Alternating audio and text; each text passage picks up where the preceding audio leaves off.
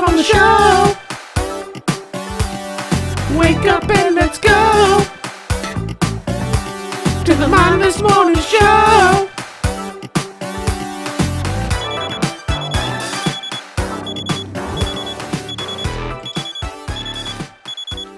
Good morning, everyone. Welcome to the Mindless Morning Show. I'm here with my co-host, as always, Dakota.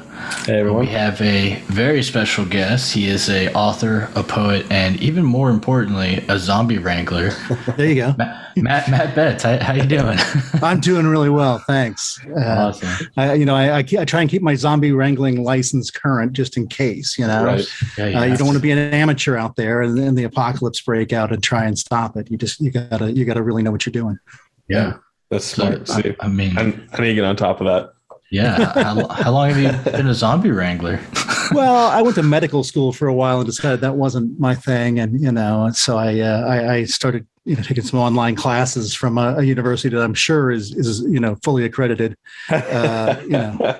So, it's been a thing I've had on my site for a while, and just, it was really, it kind of came out of one day out of the blue. I found out that I was, my name was in the New York Times of all things, and couldn't figure out why. I assumed it was another Matt Betts because a lot of them pop up in news feeds and stuff. And so I looked it all up, and this guy somewhere, way back when The Walking Dead started on AMC, somebody at the New York Times did a story on zombie poetry.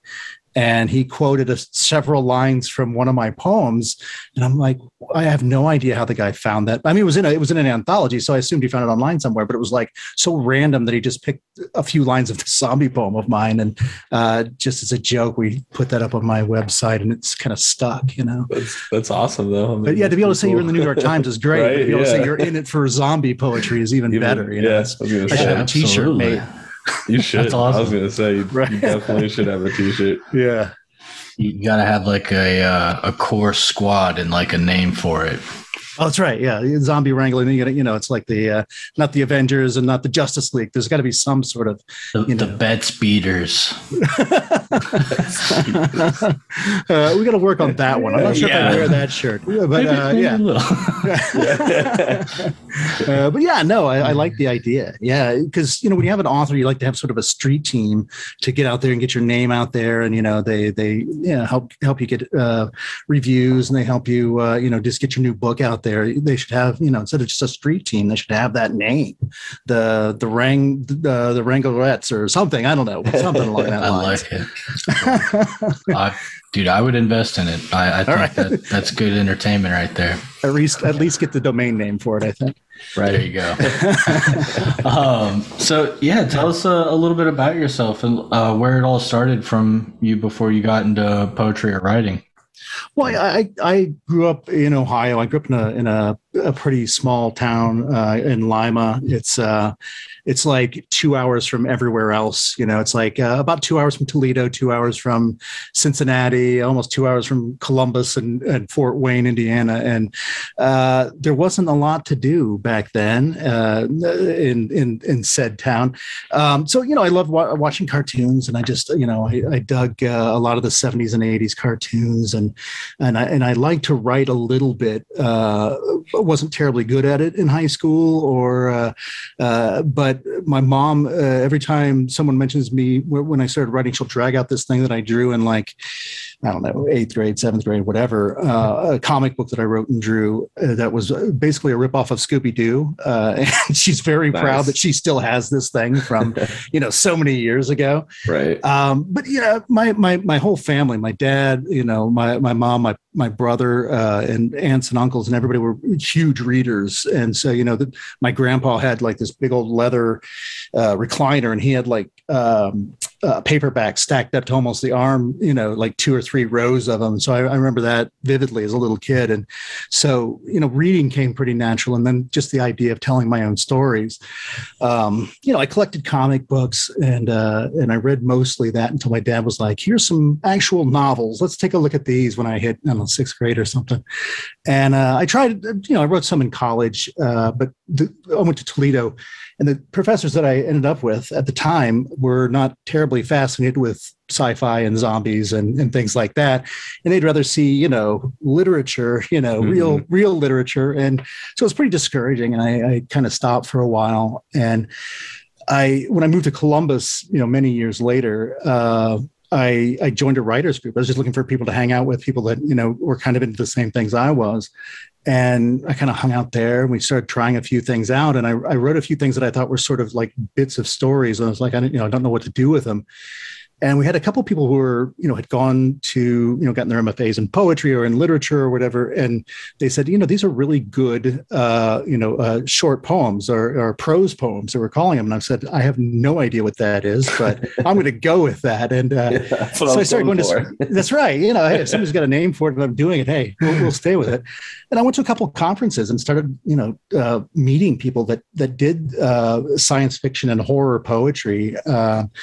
And one guy in particular, Mike Arnzen, who's a horror poet, writes some really, really gross poetry and some really, deep, disgusting stuff. But he's so much fun to watch and listen to. And he's so gleeful about what he's doing that, it kind of turned me on to trying this myself. And so most of mine's more sci-fi, like old school kind of horror, like, the old Godzilla and the old King Kong and vampires and Frankenstein. So they're not terribly gory, but I try and, keep some humor injected into them because I just couldn't see myself doing like serious poetry. It felt, weird coming from me. So to interject, humor and horror into poetry was just so much fun for me. It's like, I didn't know I could do this. I didn't know I could take something I loved and work it into poetry. So as I was kind of doing that, I was writing a novel. And whenever I got stuck on the novel, I just wrote some poetry and I went back and forth until I finished the book. And a friend of mine was an editor for a new line of poetry that they were just starting, or a new line, of fiction. They were just starting for this horror imprint, but they were going to do sci-fi. And she asked, what was up with my novel? And I gave it to her and their owner and their editors, and they liked it, and it did well for them. And I got another contract from them for a few more books, and another contract from a different publisher. So about 2013 is when the first book came out. I've been publishing poetry since about 2005. So the last 8 years, I've published about 8 books, plus 2 poetry collections on top of that. So. Oh, wow. It's just, it came from doing some fun stuff I liked, and it just sort of happened that people were liking what I was doing. Nice. That's awesome. And you were going to college for communications, correct? Yeah, I went to college, for communications. Originally, actually, for broadcasting. I was I was in radio for a long time. That's dope. So I was in, I'm old enough that I was in college and doing radio when like Nirvana and Pearl Jam and all these people were breaking. And literally in our college radio station, I worked in the college radio station. We had like 8 CDs. That was just as CDs were getting, big. So we had just rows and rows of actual wax. We had albums, we had 45s, we had carts and tapes, but we were just starting to get CDs. And so once I graduated, that's sort of the era I was in. Once I graduated, I went to work at oldies stations. I was playing like the Beatles, and I was playing, so while my friends were, out there doing the current stuff, I was out there doing, Roy Orbison and the Shirelles and stuff. And I did that for a while.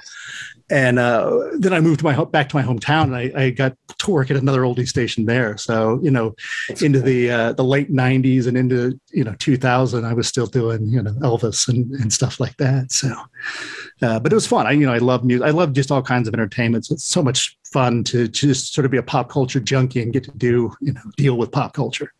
Oh, yeah, for sure. I mean, and old music is like some of the best music. So. Oh, absolutely. And it's also really fun to hear like something new that samples an old song. You're like, I know where that came from. That's Stevie Wonder, Superstition or whatever in the background there. That bass line comes from someplace. And absolutely. And, it was kind of the music I grew up on with my parents loving Elvis and Roy Orbison and things like that. I already knew it. It wasn't like a learning curve for me to go back and learn it all. I already knew it. So yeah, it was a good time.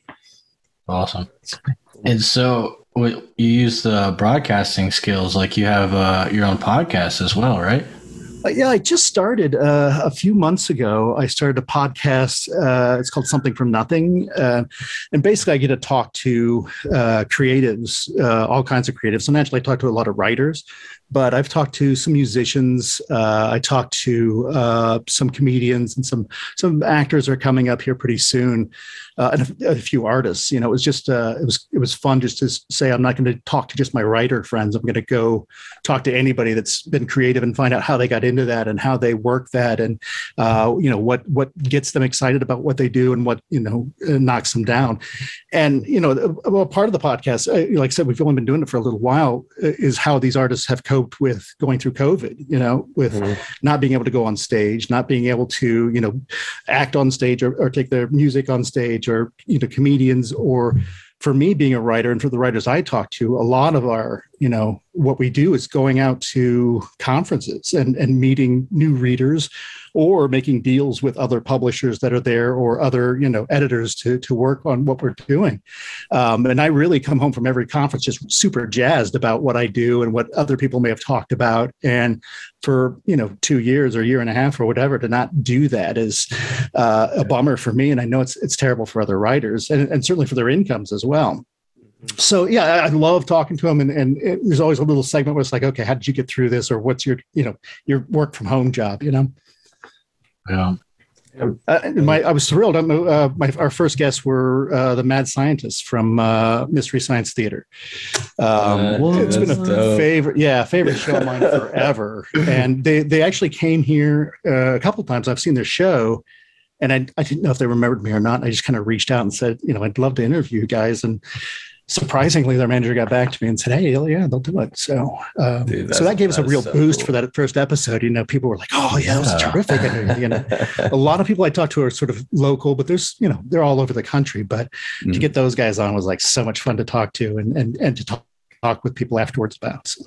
For sure, that's super cool. I'm a little jealous. I'm not gonna lie. Yeah, I was gonna say they're terrific guys. That's fun for sure. Yeah. So. Tell us about some of your books, because you've got quite the list here. And, I'm working on it. Yeah, some of them just sound so amazing. Right up. I hope everyone else thinks the same thing. But so the first book I worked on forever because I didn't have formal training in writing novels. I was working off of I was flying blind and using the internet and things like that, and friends that I knew or that I'd met at conferences. So really, I was working my day job 9 to 5 and writing it during my lunch breaks and writing it at night. And in fact, as we were kind of finishing it up, I think that was when I had our first kid, and so I was like, "Oh, I'm never going to have time again. I'm never going to have another minute of time to write." But I found some here and there to finish it up. It's called Odd Man Out, and one of the things that for me as a writer that I love doing, and thankfully. The people who read it and the people who've reviewed a lot of my work kind of get it, is that I love to mash up all kinds of genres. I love to take two things that probably shouldn't go together and see how to make them sort of work. And so Odd Man Out was this weird, started as a short story. And every time I submitted it somewhere, they were like, "We need more information. We need this world explored some more." So I took that short story and sort of built onto it, and it became this novel. And it's an adventure story. It's got zombies in it, but I always swear it's not a zombie story because they're sort of the background. It happens during the Civil War, where people had to call a truce between the North and South because of this outbreak of zombies, and they've got it mostly under control, and it's sort of in the background of the story. So while you've got this sort of adventure story of these people going on, you always got that a little bit in the back of your mind, and occasionally it creeps back in and becomes important. But it's not a survival story where they're all holed up in a house together on the farm and they're running out of ammunition and everything else. It's pretty sprawling up and down the California coast, but mainly around this town called Santa Rosa, which is an actual town of Santa Rosa, but I've sort of expanded it for this sort of emergency where they've sort of banded it together in this town, and it reaches further toward the ocean.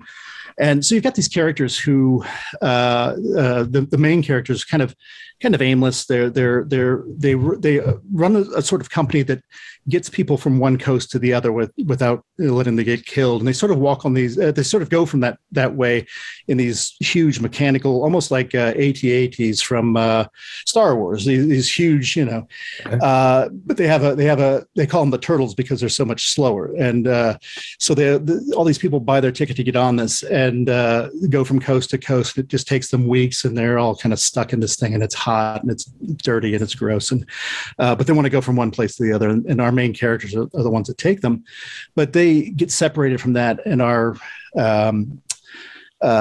taken in by basically the United Nations that are keeping the North, the South, and the Canadians all nice and playing well together during this truce. And they call them the odd man out. It's the Office of Military Operations.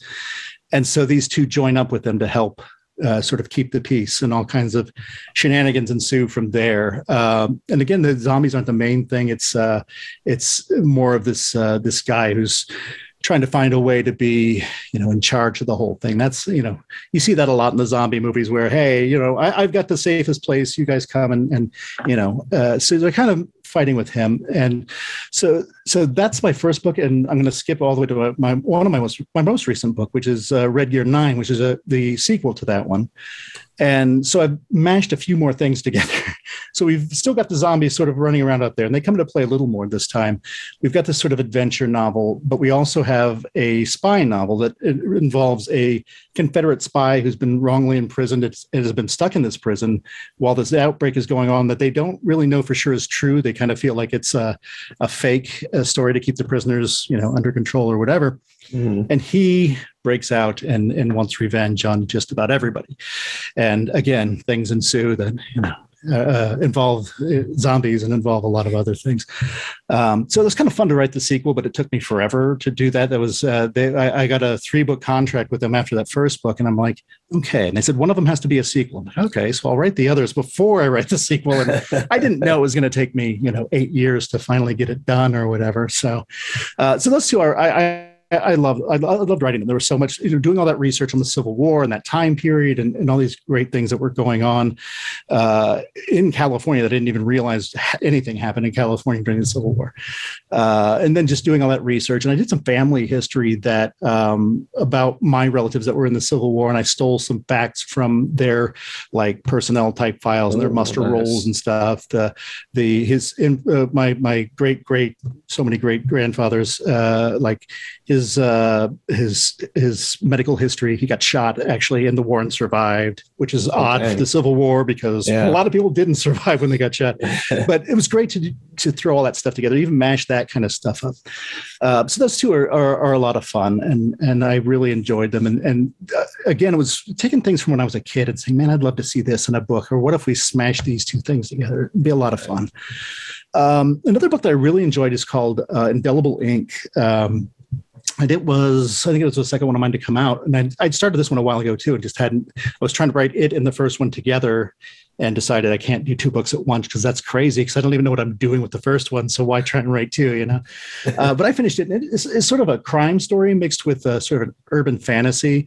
It's about this woman who's an assassin, and she has sort of these powers that help her be one of the best assassins. And eventually those powers kind of short circuit, and she realizes that maybe she doesn't want to do this. So it's kind of that classic, I want to get out of this sort of thing for an assassin. But the problem is her sister is also in the organization. So how does she get out and still get her sister, who doesn't have these powers, out of the criminal organization? And I just had fun. I mean, it was really a fun crime story. I love Elmore Leonard's crime stories and the movies made off his books.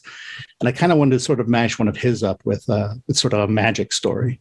But beyond that, my other big one that people that I have a ton of reviews on, I'm really excited about is it's called White Anvil, Sasquatch Onslaught.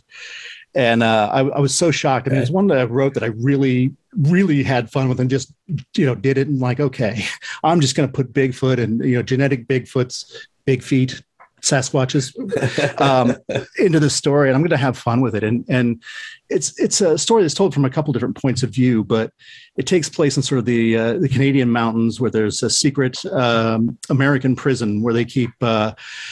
They not only keep some really high tech criminals, the people that do the hackings you always hear about, the people that hack the Pentagon or whoever, the people who really have done some serious cyber crimes. So they keep them in this prison where there's no Wi-Fi, there's very little, there's very little in the way of technology that they can do anything about. But the other half of the prison, they do some seriously some seriously unusual experiments on these creatures. They're looking for cryptids and trying to figure out what makes them tick and how the government can use them. And they sort of reprogram these Sasquatch. But at the time, there's a storm sort of coming in. So like, we got to get a bunch of, we're going to get these criminals out to this trial they've got to go to. And there's some hikers who are kind of stranded in the storm. And there's soldiers that are, watching these. So they all get on this train to get out of here before the storm hits. And the train derails and sets these genetically modified Sasquatches out there. You've got some criminals running around who are pretty desperate to get out of their situation. And then you have some hikers who have no clue what's going on, and a few soldiers that manage to survive. And sort of the train falls down two sides of a hill, and you've got half the people on one side and half on the other. And they just got to stay alive until the storm's over or help can get to them. And it's a great survival story that just, throws everything at these poor people that were on the train. You've got to watch your back for everybody. And again, this is another one that I thought, for me as a writer, was a blast to write. So I'm glad you enjoyed it. That sounds wild. Yeah. That's awesome. Yeah, Dakota here has written his own book here. You want to talk about that, Dakota? Sure, man. Yeah. I have a self-published book that I self-published last year. About a year ago. Yeah, it was on June 30th of 2020. Yeah, it's a sci-fi book as well. It's called Barnard's Galaxy: Descendants of Legacy, and it follows two alien species, just kind of going through the history until they meet up with each other, and war ensues, and just kind of all stuff. But yeah, it originally started off as a video game idea with some friends, and it kind of fell through. But I already had so much written down that it was like, keep writing, turn into a book. And yeah, I mean, it's been fun. I need to get back on it. I have 4 other ones already written that just need to be edited and whatnot before getting out there. But yeah, cool. Yeah, it was a fun time. I'm sitting here listening to you talk about that. I'm like, man, how do you come up with all those ideas? Like, what's your creative process like? Oh man.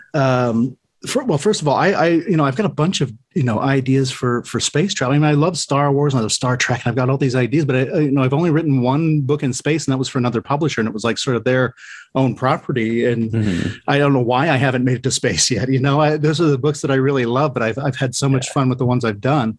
My creative process, it really, it's all over the place as far as how I get something started. Most of them start with sort of just an image I might get from somewhere, just something that gets stuck in my mind. And I'm like, okay, I had this image of a guy sort of cocking this pistol, an old school pistol, for a long time. And that ended up being a scene in Odd Man Out, my first book. But I kept seeing that same thing, just nothing else around it, just, click on that gun. And it just sort of extrapolated from there. Like I said, the short stories I started off with, and then I wanted to figure out how to expand that. It happened with 2 of my short stories, and I expanded them into novels. But it's sort of finding that in on where to take that little image or that little idea or that character that you love and expand it enough to make it a novel. Because there's been a few ideas where you get to unfortunately get to 15 or 20,000 words. You're like, what is this person going to do? What are they really, what's the real story? And is this going to work? And unfortunately, sometimes it doesn't. But, originally, like I said, my first couple of novels I really flailed around on, and it took me a couple of years to write each one of them, if not a little bit more. And then, all the editing and stuff. But I've slowly gotten a little more organized. I've gone to, conferences and sort of learned people's, outlining techniques, which I hate an outline. I love the argument of plotters versus pantsers. You know what that is? So pantsers just sit down and just go for it and just write, and you do it. And then plotters are the people who sit down and really map it out. And storyboard. Yeah, really storyboard it. Really, And I was firmly in the Pantsers thing because I just want to sit down and go. That's how I am. Yeah. And that was fine for me. But when I started to do a little bit of an outline, even a small outline, I started getting a lot faster at writing. It took me 6 months rather than 12 or 15 months or whatever. Okay. And so at these conferences, I just sort of learned some of these secrets that, friends of mine that went to college and got the MFA for writing, or, a lot of people I know went to Seton Hill University, and they have a popular fiction program where you can learn to write a sci-fi novel. You can get a degree in writing sci-fi or whatever.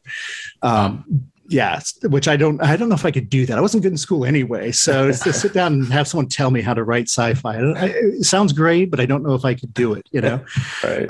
But yeah, and so the novel that I was talking about, the only space one I've done is I wrote a continuation of an Edgar Rice Burroughs series for the Edgar Rice Burroughs Inc., their publisher.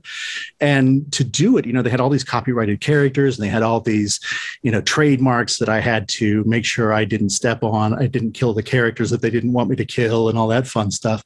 So I had to turn in a very detailed outline.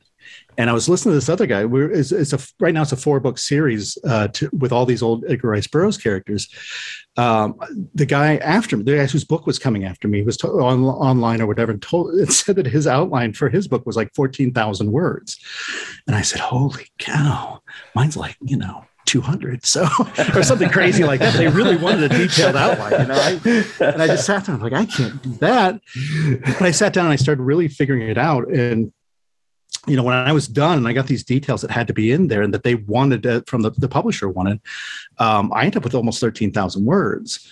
Dang. Which for a book they wanted to be about 70,000 words. For me, that it was almost written. Once I got all that approved, it was really just connecting the dots in that outline. To have 13,000 words, and then I just sort of needed the transitions and things like that. And once we approved that, I had to have it done in 3 months, and I was wasn't sure I was going to make it, but with that much down on paper already from start to finish, from the very last scene, it really helped me speed through that. So I'm sitting somewhere between being a plotter and a pantser at this point. I like the freedom of just going for it, but to have a deadline and to know where I'm going, it's so much better, for me to have that outline, even if it's a minimal one. So, so I've started doing that. But another part of my process is I'll take my characters and I'll go online and find actors that look like those characters, or they might be in a scene that I think that character might have that expression, not necessarily thinking who's going to play them in the movie someday, but who really looks like this character. And I download and I make a world Bible, a story Bible, they call it, or whatever, where I'll have a page here's the main character, here's what he looks like, here's his name, here's where he's from, here's the important things that happened to him in the story, and then here's the next character and the next character, and I'll download what is his, what does the house look like where this takes place, or what is the castle, or whatever gives me the vibe of that thing, and I'll put them into that thing. So into that story Bible in PDF or whatever. So that way, if I'm halfway through it and I forget a character's name, for one thing, I've got them all written down somewhere and I don't have to go back to the manuscript, because it happens all the time. But also if they're there, I can kind of, if I'm writing a scene from that guy's point of view, or that guy's in that scene and I'm having trouble with it, I can flip back to that page and say, okay, all right, this is the guy, this is what I'm thinking of him, and this is his thing, and here's his point of view, more or less, or here's his goal, and here's his obstacles, or whatever. And when I've got that document, sometimes I print it out and I'll put it on the wall in front of me here, but usually I keep it in PDF and just switch screens, or I'll put them up on one screen and have the document on the other. But just so I can, if I'm not feeling it, like I'm in that space, I've got that over there that I can jump right back into it. So that's a big part of my process. Yeah, it's good to have lay down a solid foundation and kind of help plug the way. And I mean, that's definitely, I'm sure how a lot of RPGs and games are made and things like that to keep track of all that stuff. Sure. I mean, especially if you got like a lot of races or you have a lot of characters or whatever, or you have multiple points of view, it's really good to have that and have their sort of quirks right there, or their specific armor or the specific weapon, just so you know what they use like that. And you're not like accidentally giving them a sword when they normally have a gun or whatever. Yeah. It's just helpful to remind you that, So I bet you're right. Yeah. What, out of your books, which one of them would you say is your absolute baby that you like die hard want a movie made out of it? What's funny about that is that my favorite one is probably the one that's probably hasn't sold the best and has the least reviews. It's a book called The Shadow Beneath the Waves, which is sort of a war story, or after a war, where they were using these sort of mechs. They were using, giant human controlled sort of robots, more like mechs than anything else. And it ends up being sort of the big part of the movie is a fight between, or the story, excuse me, it's not a movie, of the story is the mech versus a kaiju. It's got this, it turns out that that we find this sort of tape and it sort of trapped this, we find records that it trapped this kaiju, and these explorers who, are basically just treasure hunters looking for, to make some money, find the mech and accidentally start it again, and it releases the creature. So I loved writing this book. It was so much fun. I don't know if you know Clive Cussler, the writer. He writes a lot of action adventure treasure hunting stuff, and that's a big writer my dad loves, and I like him too. He's just a fun time to see these guys. There was a movie made of it with not Brad Pitt. It was Matthew McConaughey. I can't remember the name of it, but it was a few years ago. What's that? Fool's Gold? It could be. It had him and Penelope and Miller, and it was a terrific cast, but it just didn't do well. But it was just one where, a treasure hunting type movie. And I loved, just the pacing of it and the characters of it and things like that. How can you not like Matthew McConaughey? But so combining that again, mashing some things together, I love, Godzilla, I love mechs and, Pacific Rim and things like that. Yeah. Why not smash some things together there and see how a treasure hunting movie or book, you got me thinking it's going to be a movie, how a treasure hunting book can go awry, or how treasure hunters can, innocently be looking for treasure and somehow screw something up really royally and have to try and make it right. So getting to do all that and make up my own sort of monster and my own mech and all these other fun things. It was another one of those that I enjoy writing. And I think that's the key. I think, I've said that for a couple of books now, but there aren't very many books that I've stuck with that I've said, man, I'm getting really bored writing this book, or man, I don't know where this is going to go. So, I don't know if I'd have written quite as much as I've written if they weren't so much fun to write, if they weren't a blast. So it's something I plan on doing for quite a while, as long as I'm still having fun with it, Yep.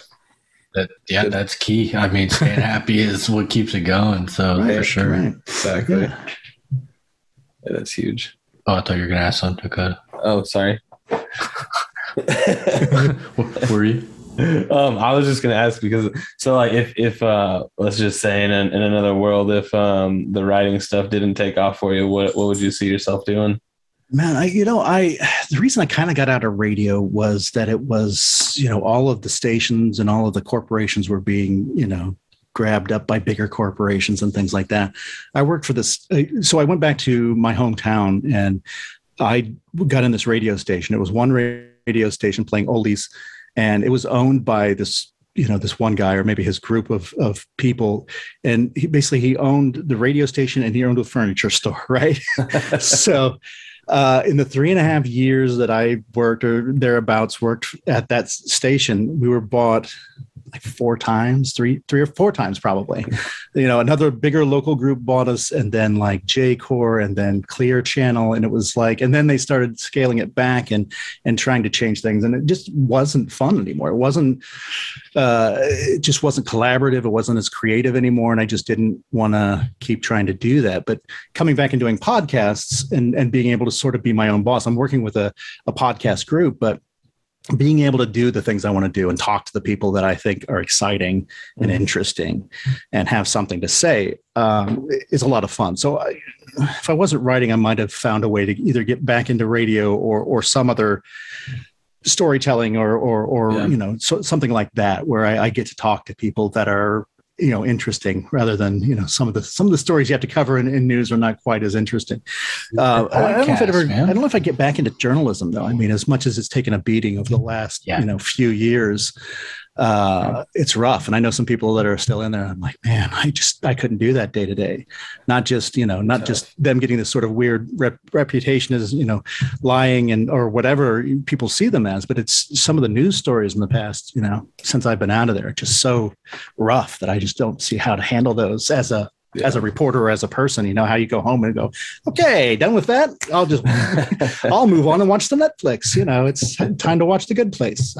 I don't know, but I would still be somehow involved in storytelling, whether it's teaching people or involved in like this, like vocal podcasting or even a different sort of media in voiceovers or whatever. I think should definitely look into writing for like a game. Like between the fact that you go from killer sharks, Godzilla's, Elvis, Bigfoots. Yeah, you got it all.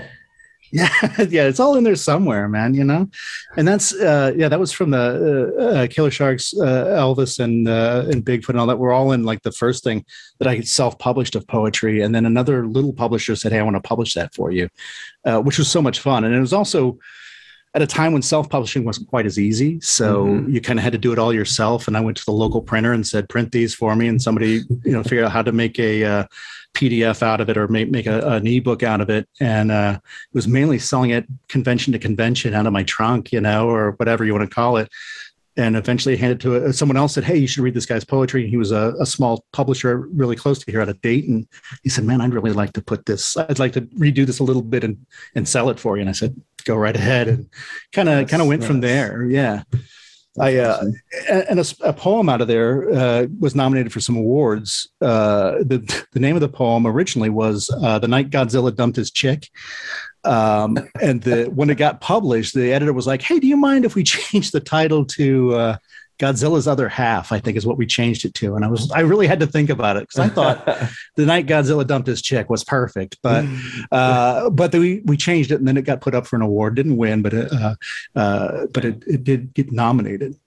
And the funny thing is, I also nominated in that same category that same year was Neil Gaiman, because he had some poem out for something, and I look back, I'm like, all right, I'm going to get beat by Neil Gaiman, and he didn't win either. So I can say successfully that Neil Gaiman did not get an award over me. It was somebody else won, but we were both in the losers bracket, so that was kind of nice. That's not bad at all. Right. So I don't know if I can put that on my wall or anything, but there's my T-shirt right there. Hey man, we'll make it for you. We'll get you the whole plaque and all. Neil Gaiman ain't better than me. Here's my T-shirt. Just says "I lost with Neil Gaiman." No explanation whatsoever. So what are your current and future projects looking like, or what do you got going on? Yeah, what's coming up?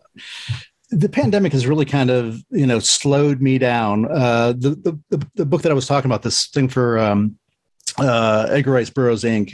We were going to launch it in April of last year at WonderCon, or we're going to do some stuff with some Comic Cons, and literally like WonderCon, I think decided not to go like 2 weeks before, and they said they're just canceling it. And all of our backup cons to launch this book also evaporated pretty quickly. So this year, I'm finally getting to go out and sort of, I've been to one con so far just this past weekend to promote it, which was a really good reception to it. But so I'm at home trying to figure out my next project, and I'm trying to write and trying to figure things out. And I've got both my kids at home, and eventually my wife is at home, so our bandwidth at home is very narrow, but and our space is very narrow. And with my wife having her, her day job, I'm like, I have time to write, but I'm also like, I'm policing the internet to make sure the kids are on doing their schoolwork. If the internet goes down, I'm the tech. I'm doing lunches. I'm doing dinners. I'm the hall monitor. I'm the bathroom monitor. And it's a little bit of everything. And writing really kind of slowed down. But this idea I had for a long time, and I'm almost done with it, and I don't have a publisher for it yet, but I finally finished it. And like I said, I've been really going a lot quicker with my writing, but this one has taken almost the pandemic so far of a year plus to really get it to work. It's a mashup of The Wizard of Oz and a little bit of Apocalypse Now, which you can see how those go together, obviously. Yeah, totally. So I'm expecting like some zombie munchkins. Right. Maybe something along that lines, actually. But Witch yeah, I'm excited about that. It's so weird, but I think it works. It also has a little bit of the Island of Dr. Moreau thrown in there. So nice. So at this point, I don't even know if it's a mashup. It's just a bunch of stuff I dumped in a bucket and started typing, and so I'm almost done with that. I've edited. The ending is bugging me, so I've been rewriting that. And I don't know what's next after that. For the first time since I started getting books published, I don't have a book that's under contract. So. We'll see what happens next. We'll see who might want this weird mashup of a book. And I've got a bunch of ideas beyond that. It's just my kids go back to school this week, so hopefully that'll do something for my get some time for yourself. Right. And hopefully it'll give me the motivation and the time to just go and do it. But yeah, we'll see. We'll see what's next. Like I said, I got no shortage of ideas. I just got that time to sit it down and do it. I'm always happy to mash something else up. For sure. I mean, it definitely sounds like you have like an endless stream of like creativity going on in your mind. So that's awesome. And I certainly look forward to checking out some of these books and all that. So, but man, you need to get on like a own call line for other writers. Like when they get writer's block, just give you a call.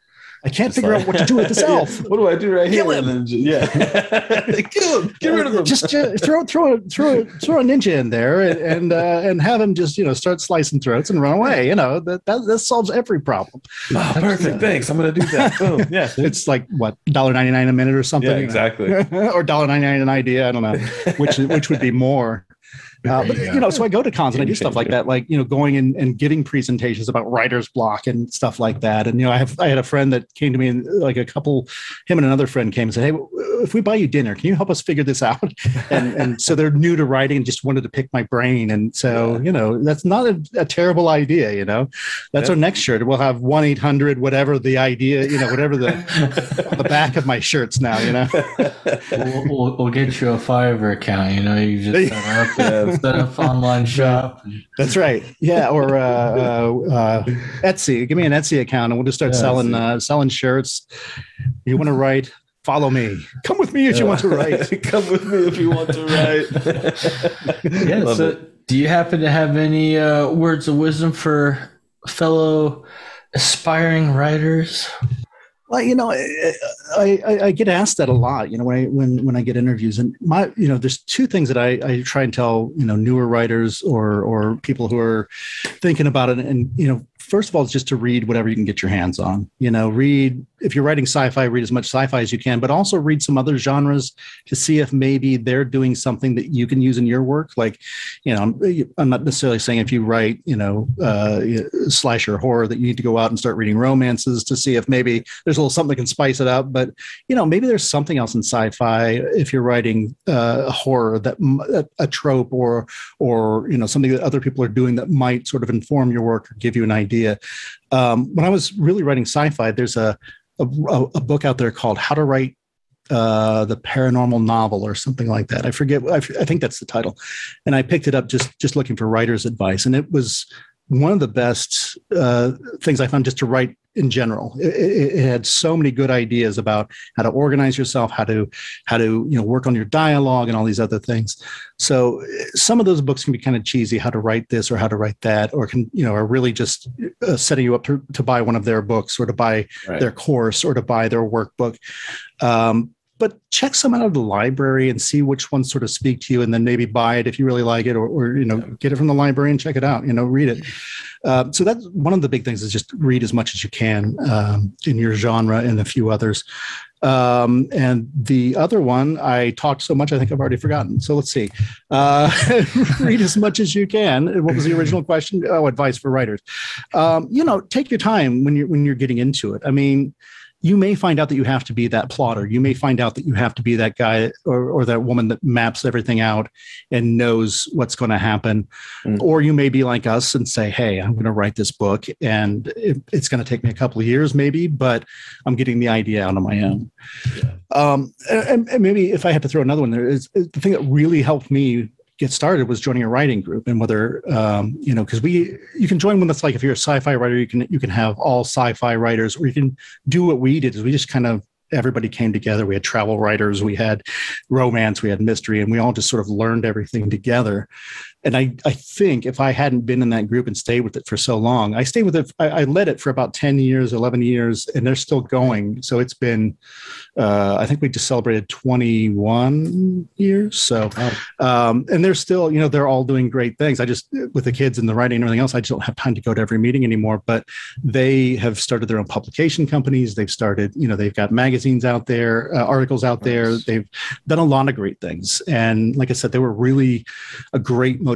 If you find the right people, you may find the wrong people and it'll be demotivational, but these people were so supportive and so on top of it and not afraid to tell you if something sucked or if something was great, so that you could go home and really work on it. Yeah. So that is something I would always tell somebody. If you can find, even if it's just a partner to bounce things off of, or an online group that you all meet just like this. When we started, we really didn't have Zoom or anything. It probably could have helped us out, or could help out any other writer that, you could email them your book or your short story, and then you could all get together on Zoom and talk about what you liked and didn't like. And certainly if you've got those honest people that are really going to give it to you straight, it can do nothing but make your work better. Yeah, for sure. No, that's so you need somebody. And then number 53 on my list of things that you need to know.